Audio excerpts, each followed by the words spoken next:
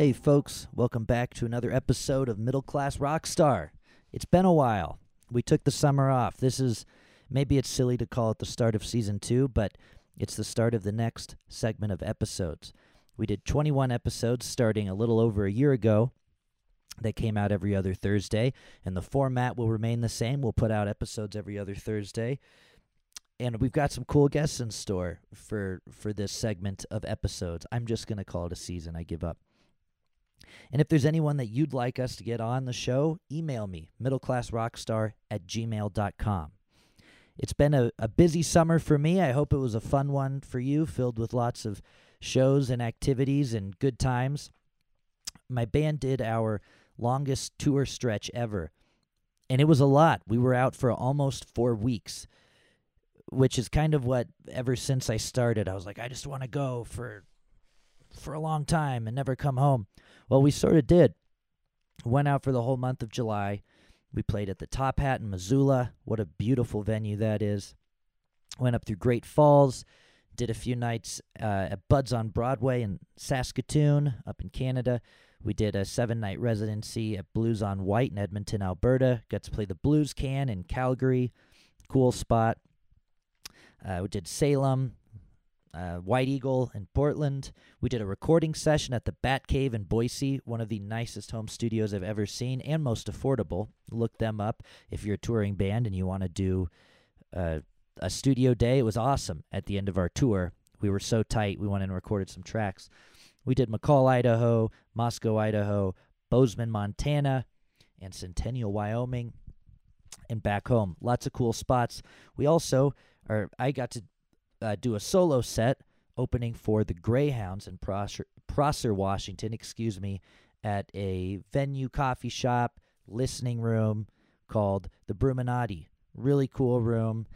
It fills up for all their shows. Everybody listens. They clap after solos. There's no conversation going on.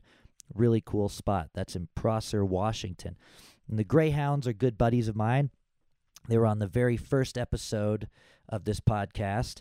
If you want to go back and listen to that, you can hear about their music career. They've been a group for about 20 years and also spent several years as part of Mofro. They were the rhythm section, played keys and guitar in J.J. Grey and Mofro. They've done a lot of things. They've been on a lot of records, and Anthony Farrell, I think, has one of the beastliest left hands I've ever seen on a keyboard. So go check them out. We had a fun show with them in Prosser. My band also found the sweetest Airbnb ever in Prosser, Washington, or outside of Prosser.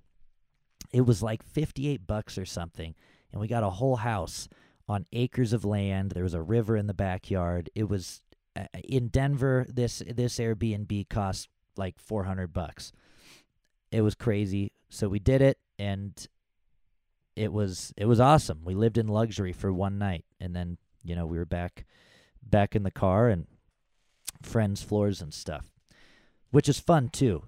Don't get me wrong, but it was nice. Had a nice clean shower, and it was good.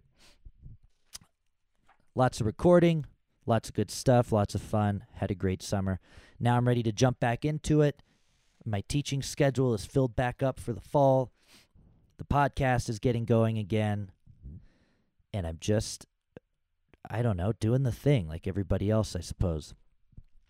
My guest this week, I'm very excited. I've been trying to have him on for a while, is AMAC, or Alex Mackenzie Lowe, as his mother likely refers to him.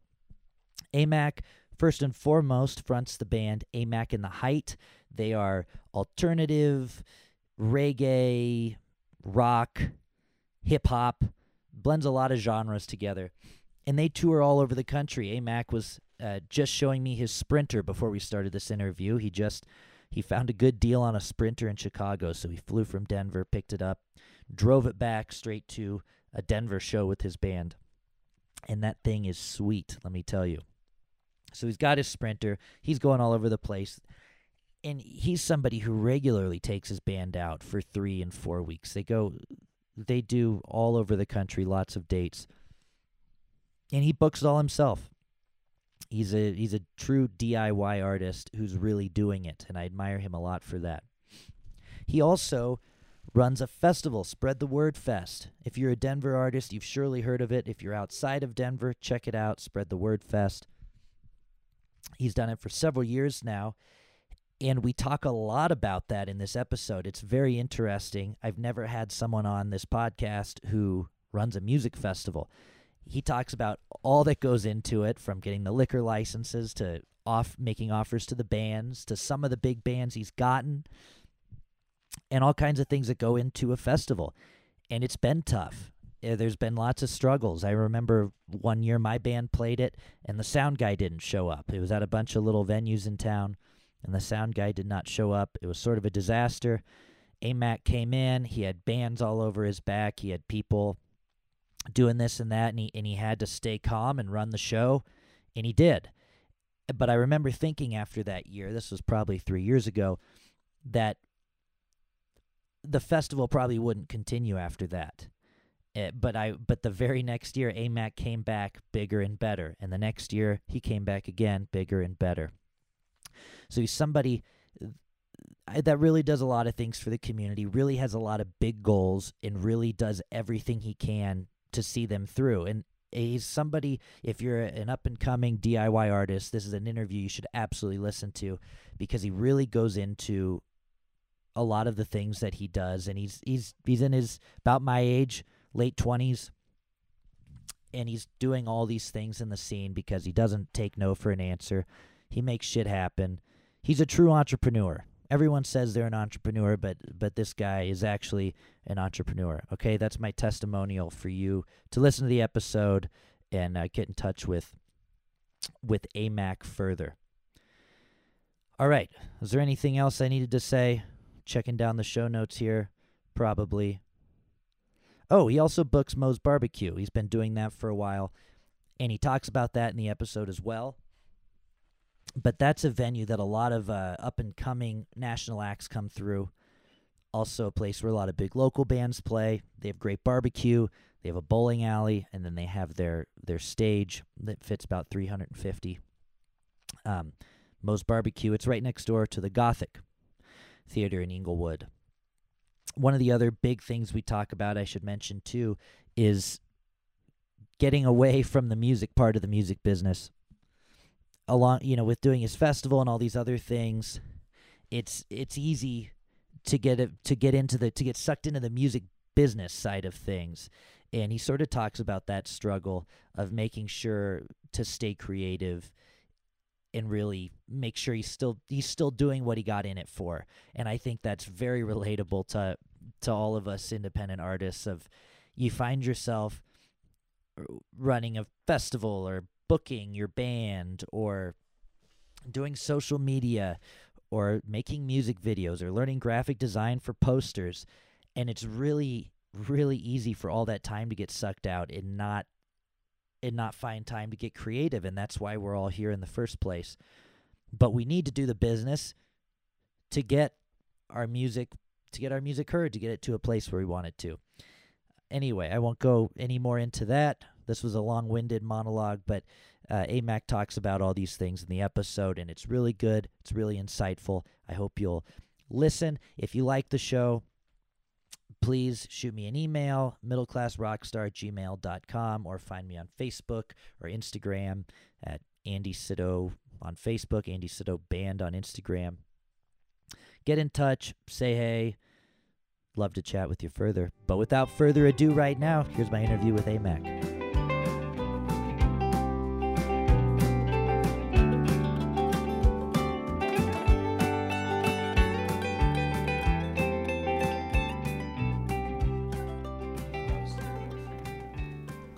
Okay. Well, we're starting. I don't know if you know that we're starting the interview. Sorry. We started it, and we're starting off with mechanic tips and some burps from AMAC. Yeah, baby. So you just bought the Sprinter. It's sweet. I love it, man. It's the best investment I've ever made. Really? I think so. Have you taken it on the road yet with the guys? Yeah. We took it up to Steamboat, and I kind of took it on an off-road trail, which I probably shouldn't have done. Hey, you had to take your investment for a test drive. Yeah, see what she's made of. So You were telling me before this, you had bots set up and everything. You were all over the internet. You were on eBay. You were on CrackerBarrel.com, whatever Police it was. auctions, Police everything. auctions. And you were just waiting for a Sprinter with your specs and your price range. Not necessarily a Sprinter, also like a Transit, the Ford Transit or the ProMaster. Anything with a high ceiling and extended body. Now, those three vans, if I didn't know any better, I could identify them all the same, right? They all have the same look. Yeah, The they're high- like high ceiling, Gotcha. extended body. They look like a tour mobile, so you could do whatever with them. Because I had the intention of converting it with electrical and kitchen and beds and all the whole nine. No kidding. Yeah, so I remember when I saw Dick Dale at Moe's, he was driving around with two of those, and he had one just filled with merch. really, Yeah, that's a buttload of merch, right? whoa, a Sprinter van filled with merch. Yeah. That's a good look. Yeah, maybe that's the next thing for you guys, a second Sprinter. Damn, that's when we're really crushing. Well, that's awesome, man. I'm glad you got it. That looks like a sweet investment for sure. Heck yeah, I'm stoked. You got to invest in your career, right? You gotta That's like a crucial thing, getting it from A to B comfortably. Yep. I love it. So what's been going on? What's been new in AMAX world? Oh man, I finally feel settled from Spread the Word Fest. It's a month or two of just craziness, settling all of that and getting my life back into regular motion. But now that's done, been crushing it at Moe's, doing the booking down there, doing a lot of booking for the band, kind of just getting everything ready for the next season. Awesome. Yeah. Awesome. Well, maybe we should let's backward hop a little bit to how you got into music and in all this, and then I really do want to delve into your tour lifestyle and the band lifestyle, as well as I want to hear all about Spread the Word Fest, so we can help spread it. Heck yeah. So, where'd you grow up? In the great city of Woodland Park, Colorado. Woodland Home Park. of the Rockies, baby, down south. Not too far south, right by Pikes Peak. Oh, gotcha. Okay, so you were a Springs boy.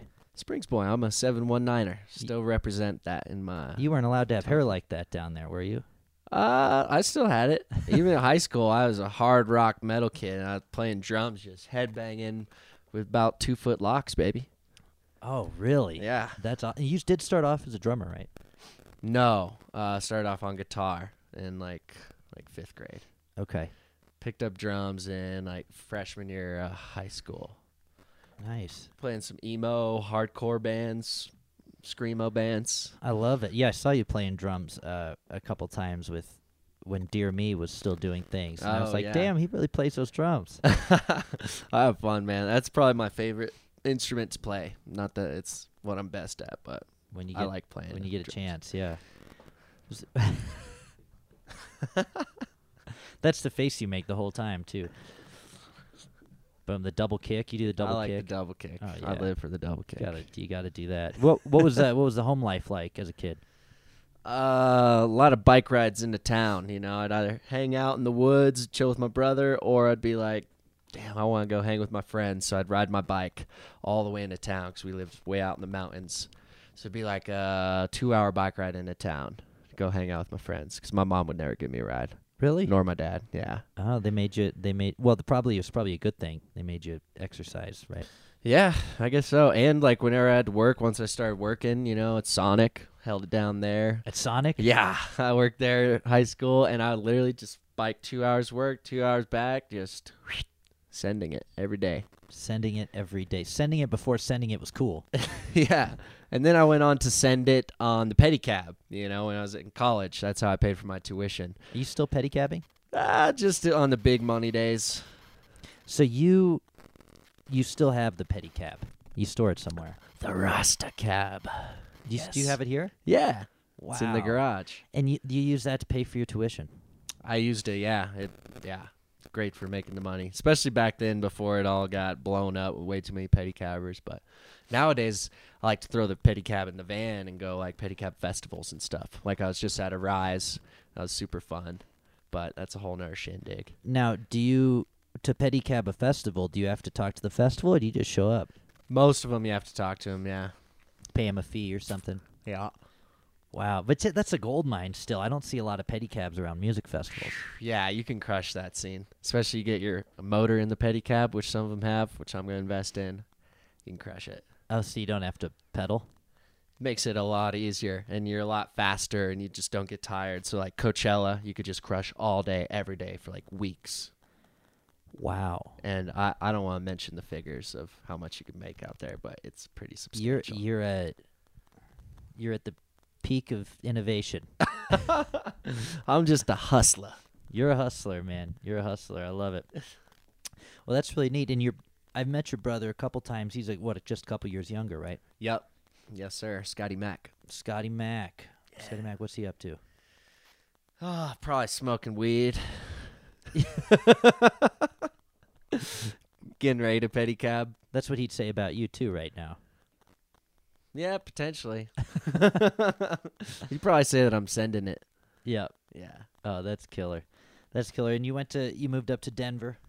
Yep, for music. Did UCD. you do the dorms or what? I did that at CSU in Fort Collins. I did the dorms up there for a semester to get the undergrad stuff done. Was partying way too hard, and I was like, I got to focus on music, so went straight into the UCD program. Did you know you wanted to be a musician the whole time? I did, yeah. There's just like when I first went to college, all I wanted to do was party. I didn't like really care about a career in music at that point. I was just like, I just want to party. But then took a semester, and I was like, yeah, I'm going to UCD, and kind of hit the ground running with my music career. Wow. Yeah, that's cool. And that's probably when we met. You graduated in 2013, right?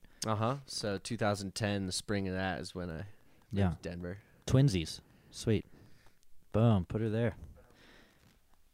Nice. And you were in, I'm trying to remember, was Green River Vibe the first thing you formed there? Yeah, with Sir Ted Kleist. Yep. I met him with his broken arm, and we started making hot babies, musical babies. Yep. Yeah, he was living not too far from here at the time, too, if I remember. Correct, yes. Yeah. Yep. He had the tallest guitar amp I'd ever seen. I wanted to go to his house just to look at the tall guitar amp. The TFL. Yep. You know what that stands for? No. Give it to me. The Fender TFL. Fender Too Fucking Loud. I love that. Yeah. How have I not heard that before? It's, yeah. Yeah, beautiful. We don't curse on this podcast. Oh. No, I'm kidding. You're good. Say whatever the fuck you want. You looked at me for a second like, can I say it? And I said, the F probably stands. Shit. Green River Vibe. Yeah, good band, that band. I mean, what was your sister band or your brother band? There was another band out there. Eddie Knowles? Might have been Eddie Knowles, but I was thinking something else. Like there was another college band. You guys were playing stuff together. I could have just made that up. I think it was just Green River Vibe and Eddie Knowles, pretty much. You still doing stuff with Eddie Knowles? No. That broke off in interesting ways. Oh, okay. That we can't talk about on the podcast.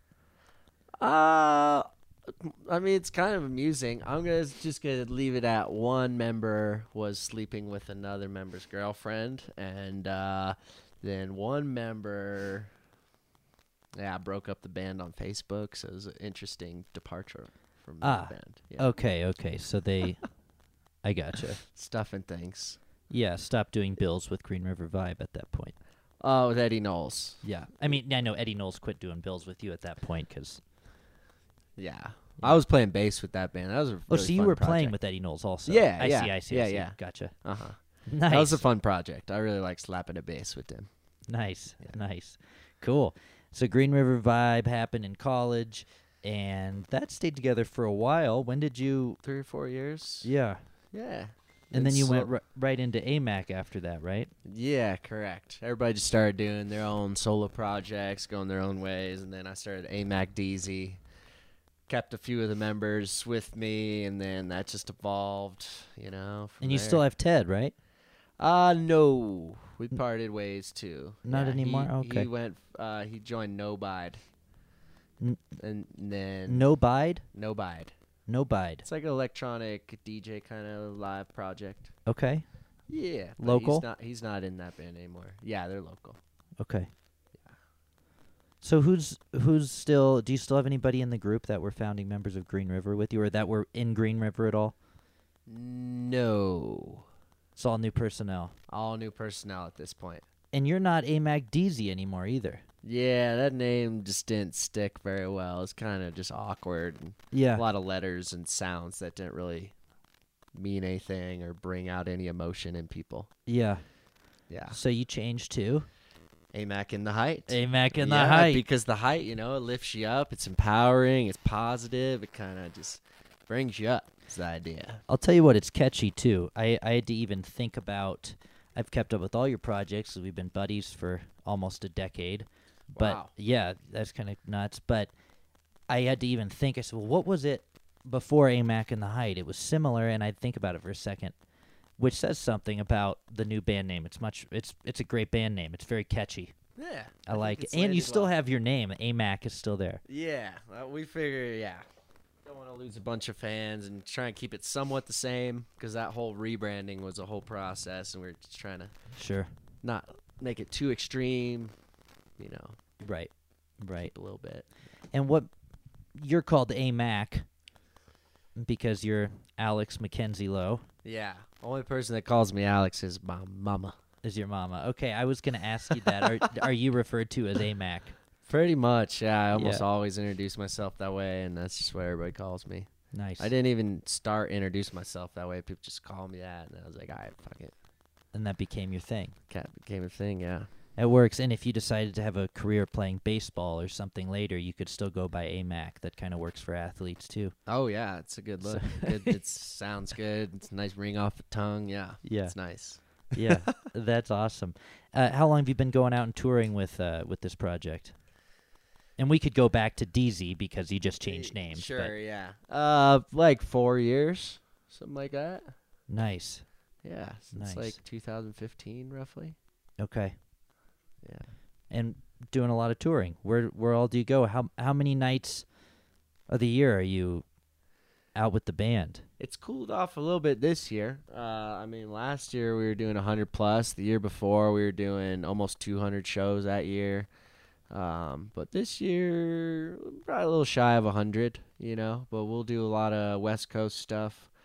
California, Arizona, Utah, New Mexico, Montana. Pretty much anywhere north, south, or west of here. Don't really go east too often. I've only Why? done a couple trips out east. It just doesn't match our vibe as much. And it's really boring driving out there, and we'd just rather play by the beach, to be honest. Fair enough. No disrespect to Midwesterners, Yeah. by the way. Then know. there's beaches if you go far enough. Chicago east. has a beach. Yeah. A few of them. Yeah, big beaches. Cool. So let's get into touring a little bit. I know there's a lot of folks out there that are musicians that don't tour either because they don't want to or they think it's going to be hard. It is, but let's go through the process a little bit. You're an independent artist. You're not on a record label. You're the booking agent. You're the manager most of the time, right? Still? We have an agent that does some non-exclusive stuff for us. Yeah. Yeah. Okay. So a little bit of each, yeah. Yeah, nice. And talk about the process a little bit Of booking or of everything that goes into going on tour, from booking it to managing it to let's say we're setting up for a 4-week run. Talk us through your process a little bit. all right. Well, you should have like a reason for where you're going. Oh, I got to talk into the mic. Boom. Yeah, baby. Yeah, you should have a reason for wherever you're going. Don't just randomly go. I don't know. It should make sense, and you should have anchor dates, ideally, like big festival or national support or something that kind of anchors the whole tour. You know what I mean? And then do that 6 to 8 months out, and then from there, just kind of piece it together, figure out the ideal routing. That's where I have fun. I love routing stuff. I feel like if I wasn't in the music industry, I'd be a travel agent. So I'm pretty good at the travel routing thing, Nice. making things efficient. But yeah, once you got your anchor dates, then just hitting up the spots in between. And yeah, I'll usually just try and nurture any connections I already have, like networking, any friends or promoters I'm friends with or whatever. I'll go that route first, and then I'll go to the cold turkey emailing you know, or I'll just send all of our assets, anything that I can help sell us, you know, highlight our Spotify plays and like highlight this many video views and like any kind of selling factors. And, just kind of make it quick and easy for them. You know, this is the day we're looking for. This is the band. Make it simple. And then, of course, follow up, because most people aren't going to hit you back on the first email. So just follow up. Try and get a phone call in if you can. So let's break it down even more for the listener. Take us through a cold turkey booking email. I mean, what would you say in it? Read it to me. You want my direct? No. You don't have to be completely direct, but what's your process? I mean, do you do 2 paragraphs, 3 paragraphs? Where do you put all the goods? It's like one short paragraph and then a line after that. Because I also book at Moe's, like I said, and I book Spread the Word Fest. And right. From the agent side, when you see like 2-3 paragraphs, you're like, no. Sometimes I'll just delete it right away because I don't want to read it. Right. Not even kidding. I know that's kind of like an asshole thing. I've done it. But so I take that on my side when I'm booking. I'm like, make it short and sweet. I'm like, hi, I represent this band from Denver, Colorado that plays this music. We're going to be touring through your area right here and, gauge their interest, gauge their availability, see what dates they have, try and get the questions going, just a couple questions, and thank them for their time and just give them all the assets really clean, Yeah.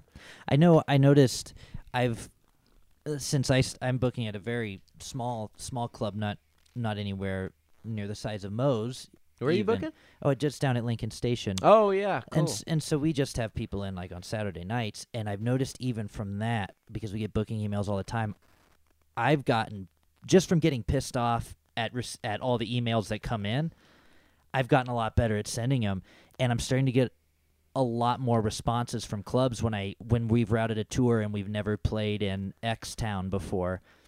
You hitting them all up. I've learned how to format an email just from seeing a bunch of bad emails. Yeah, definitely. Definitely. And you can usually tell a bad act immediately when you look at the email formatting. You know what I mean? Like, there's some agencies that I won't mention, I just like look and I'm like, yeah, that act's worth no tickets. I can almost tell instantly. But then the ones that are, from a reputable agency or whatever, it's very short and sweet. It's like, I have this act on this date. What's up? Yeah. Because the music speaks for itself at that point. But anyways. How often do you take before you follow up? Like a week to 2 tops. Yeah. Yeah. And then I just kind of I have a whole category system in my emails so I can keep track of everything, make sure nothing slips through the radar. Sometimes you'll email people and completely forget about it. So it's good to have an Excel doc, if not just like categories within your email so you can keep track of everything. Yeah. That's important. Organizing it. That's great. And have you ever gone out on the road when you don't have, you're talking about an anchor date, whether that's national support or a festival, have you ever gone out on the road without that, just to hit new markets, or is there always, we have a festival in West Virginia and the tour is to get there and get back? The past couple years, it's all been about anchor dates. Even if it's just like a money anchor date, like, hey, we're making $3,000 at this spot in one day. Like, there's an anchor right there. Mm-hmm. And then we got national support on this date. Then there's an anchor. As long as there's like a couple of those, that gives a reason for the tour. Or if you're like supporting an album. But yeah, when we started touring, it was just like, let's get out there and like see how our music lands and have some fun and like get a gig wherever we can. But I think the more strategy you have with your anchor dates, the more successful of a tour you have. So your advice to a young musician would be book an anchor date and then do the rest. Yeah, unless you're just dying to get out there and see what touring is like and like probably take a big financial loss or whatever, If you just want to get out there, that's a good way to learn. Yeah. That's a great way to learn. Yeah, big financial loss is a good way to learn. I've had, not with touring, other endeavors in my life had some gnarly financial losses. Spread the Word Fest, so yeah. Yeah, which I think we should get into in just a second. It's all good. That, I want to talk to you about that a lot. And you've been doing a lot of dates, though, and you've just been kind of going for it as an independent artist, and that's really cool. Do you find that every time you hit a market, when you go back, that you see more people? Or do you have some markets where it's all over the place where you might have 50 one night and then 4 and then 60. Are you? I feel like whenever you talk to a band who's headlining 500 to 1,000 cap rooms around the country, they say, well, the first time there was 3 people, and the second time there was 8, and the third time there was 15. I don't know that that's necessarily always true. Have you found it a zigzag, or are you guys pretty much on an upward slope everywhere? Not an upward slope everywhere by any means. You got to stay relevant. You know, if you're not hitting the market like 2-3 times a year, then yeah, you're going to go back down. So it's all about like staying consistent, coming back there. And when you play the shows, just like talking to your fans and being genuine and like getting them on your mailing list and like being at the merch table. When you're not doing all that proactive stuff to like really actively engage with new fans, then no, you shouldn't expect to see it increase in your numbers in the market. And that's not how it works. It does work when you're like genuine and you're really getting new fans that you like get their name and they like connect with you. They're going to come back, and that does grow, and they do tell their friends. So I think it depends on how genuine you're being and how much time and energy you take at those shows aside from your show. I love a lot that. of musicians will just play the show and then they check out, and then they expect to play for twice the people next time. It's like, no, especially when you're independent, like you got to get out there and talk to people. Yeah. And sometimes that's not what you want to do. You want to Sure. like be hanging with the girl backstage, or you want to go get some shots with your boys across the street or whatever. But no, it takes some discipline sometimes to be like, nope, I just got done with the set. I want to chill, but I'm going to go hang out with fans and like go meet some people. Yeah. That's great. Even when you're exhausted. Yeah. You don't want to do that. Yeah. And now you are someone who really is a hustler and really goes and gets things and does, you know, lots of endeavors. And one that I wanted to talk about is your music festival. I know every young band wants to get into a big music festival or any music festival. That's a big thing everyone talks about is let's get some festivals. Well, you just went and created your own damn festival. You kind of beat the system a little bit. Yeah, Kinda. everybody was trying to climb up the wall, and it's like you took a helicopter and landed on top of the wall. Yeah. Not easy. Like, Yeah. it's very hard to get to that position for sure. It's just, built over 7 years. Started out just at Jay Bianchi's spot, you know, Quixotes back in the day. How old were you the first Spread the Word Fest? It was senior year college, so I was like 23. Wow. Or, is that right? No, that couldn't be right. 22 maybe? Let's see. So I'm 28 now. I was 21. 22. Something like that. In your early 20s. And you decide to create a music festival. And it was very small scale the first year or two, right? It was just at Quixotes. Quixotes. Yeah, 3 stages and probably Oh, this 10 was bands. back before they took Benders. Uh-huh. And This then- is back at the 23rd and Lawrence. Yeah. I love that spot. That was the It best. was so What sick. does that spot do anymore? I loved playing there. It's a parking lot, I believe. Oh no. I know, yeah. Bummer. I liked that spot a lot. They paid Paradise, put up a parking lot. Yeah. I always thought it was put up a pocket knife when I was a kid. Put up a pocket knife. So yeah, explain what happened the first year or two. How did it get started? What'd you do? It was just natural. I just wanted to like get homies on board and like have a shindig. I loved Quixotes, so I was literally just doing it for fun, bring everybody together, learning a little bit about the business. I thought booking was cool, so it was just a ton of learning, and actually made money those years, so that was pretty tight. On a very small scale, it's probably easier to make money than when you tried to expand it, right? Absolutely. Yeah. Tenfold. Yeah, like those when I was doing it then, it was like door splits, you know, everybody get paid off tickets they sell. It was like very fair for everybody involved, and it was very, very low risk for me. I think see. like I maybe risked the first year like $1,000. That you invested into Just booking people, you know, some guarantees, marketing, regular to get a couple headliners kind of thing. Not even, headliners, you know. Yeah. I'd pay I think my talent budget was like $400 or $500 the first year. Wow. It was like nothing, and then like a few hundred for marketing. It was literally like For the whole thing. for the whole thing. Yeah, it was very low budget. Wow. Even the second year, maybe like $2,000 or $3,000, No kidding. and then just exponentially from there became bigger and bigger risks. What was it after year two that made you want to take that leap of faith on year 3 and really do something? I was just growing. I was learning. Oh, damn. Metal just fell in my beer. Yeah, that happened to me on my first few sips of the beer. So yeah, just growing and learning. I just wanted to take it to the next level, the natural inclination. If you want to keep it going, you don't want it to get smaller or stay the same. You want to keep growing each year. So 3rd year was still at Quixotes, but just a bigger lineup. There's like 15 bands that year. So the first 3 were at Quixotes. did you have a big headliner the 3rd year? At the time, yeah, Jaden Carlson band. She was cool. like kind of crushing it at the time. She was like 14, and Yeah. so it was Yeah. pretty good look for a headliner there for the 3rd year. So, yeah, and then James and the Devil, they played. I don't know if you remember those guys. Yeah. They're really awesome. They're not doing things anymore, I don't think. No, unfortunately, the front man passed away. Oh, I didn't even know that. That's too bad. Yeah, Sorry to hear that. it's all good.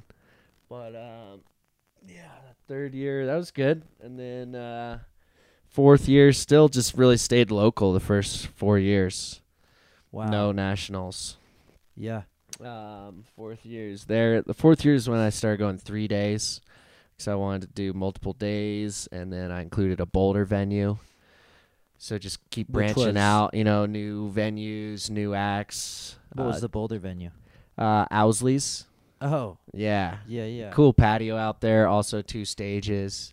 Cool. And yeah, the goal is just to reach out and get all the Colorado bands. It's always been a Colorado festival, just meant to bring out the local scene, Yeah. help however I can, get people moving and doing the things. Yeah.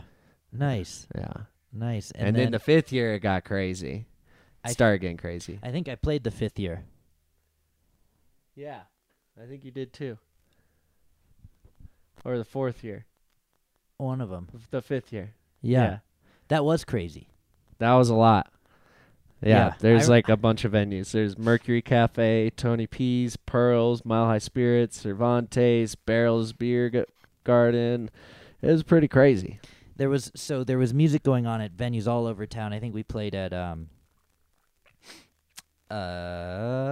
22nd in California. I'm trying Mercury to Cafe. Mercury Cafe, thank Mhm. you.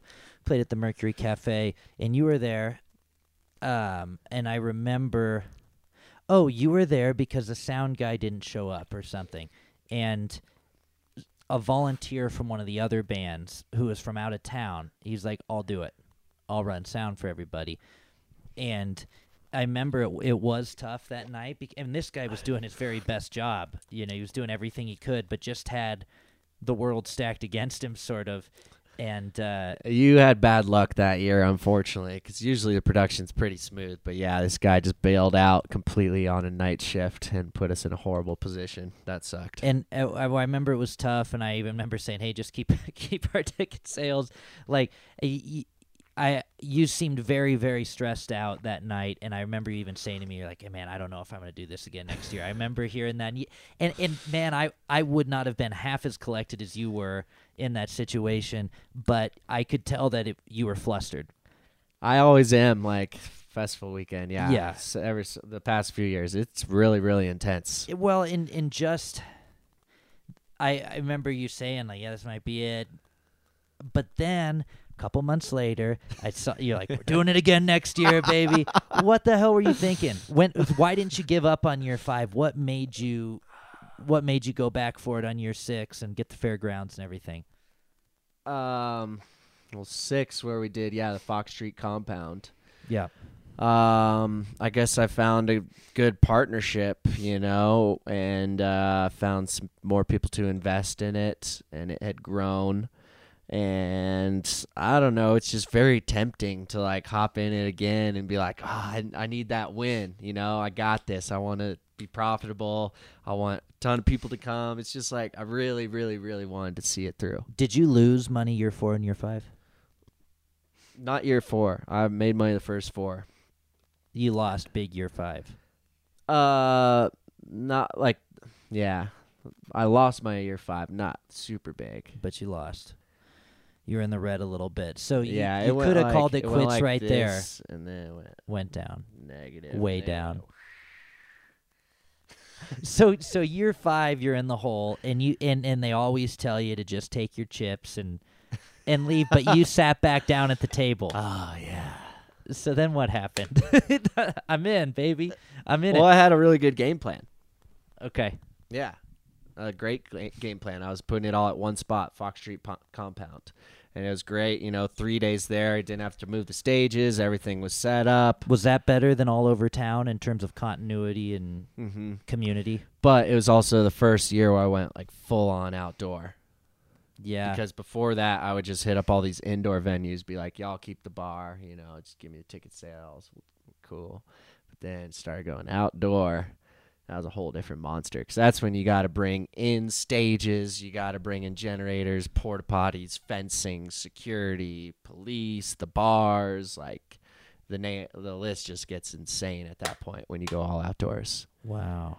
But you also get the bar at that point. So the idea is to have the bar cover all those costs. And how does the bar work for you? Did you hit up say Breckenridge Brewery and say, hey, sponsorship, you give us a few kegs and then we'll hang up your banner, and then you were able to keep the keg money kind of thing? It's a little more extensive than that. You try and get cash down, where they put down like $5 or $10,000, and then you buy the beer back from them in kegs they sell. And then you get the nonprofit license and set up the bars and all that, and you keep all your bar sales. You usually pay the nonprofit, It's a weird way that works with the nonprofits. Pretty much they get all the money, but then they pay you for advertising. Oh, I see. It's a weird system. Interesting. But you have to go through a nonprofit. You can't get a liquor license without one. On an outdoor. On a special event, yeah. Do you have to go through a nonprofit to get a liquor license? Mm-hmm. For a special event, What was your nonprofit? It was Spin Enterprises. Cool. Yeah. So you could choose anyone, anything that benefits whatever this one is about music for kids, getting them instruments and whatnot.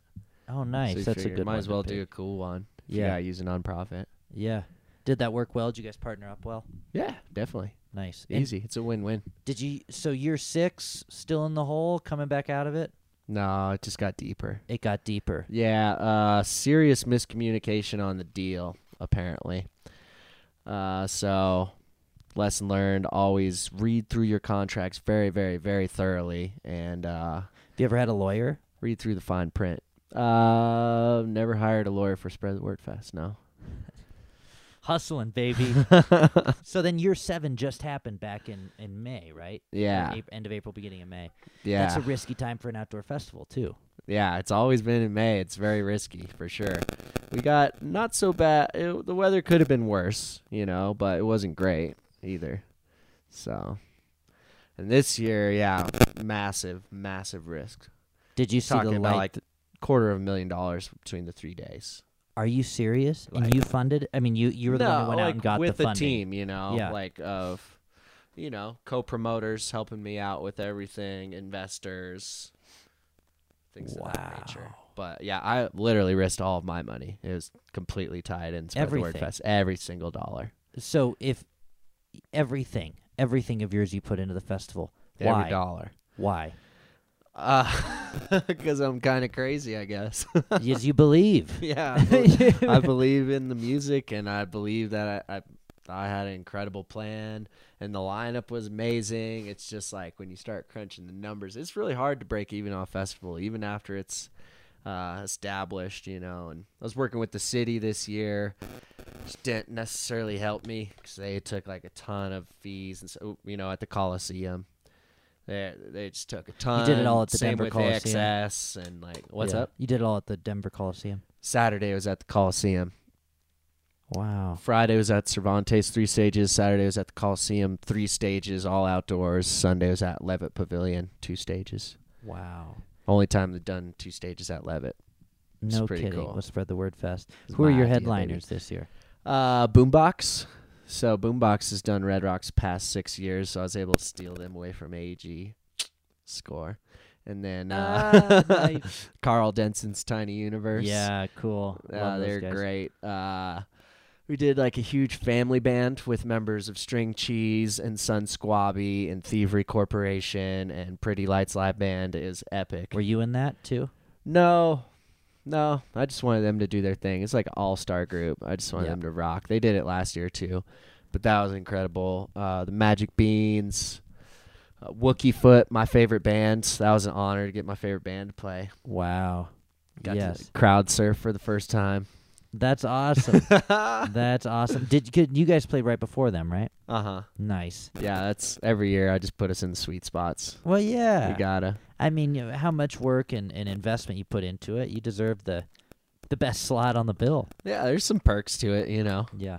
I don't negotiate on billing when it comes to my band on my festival.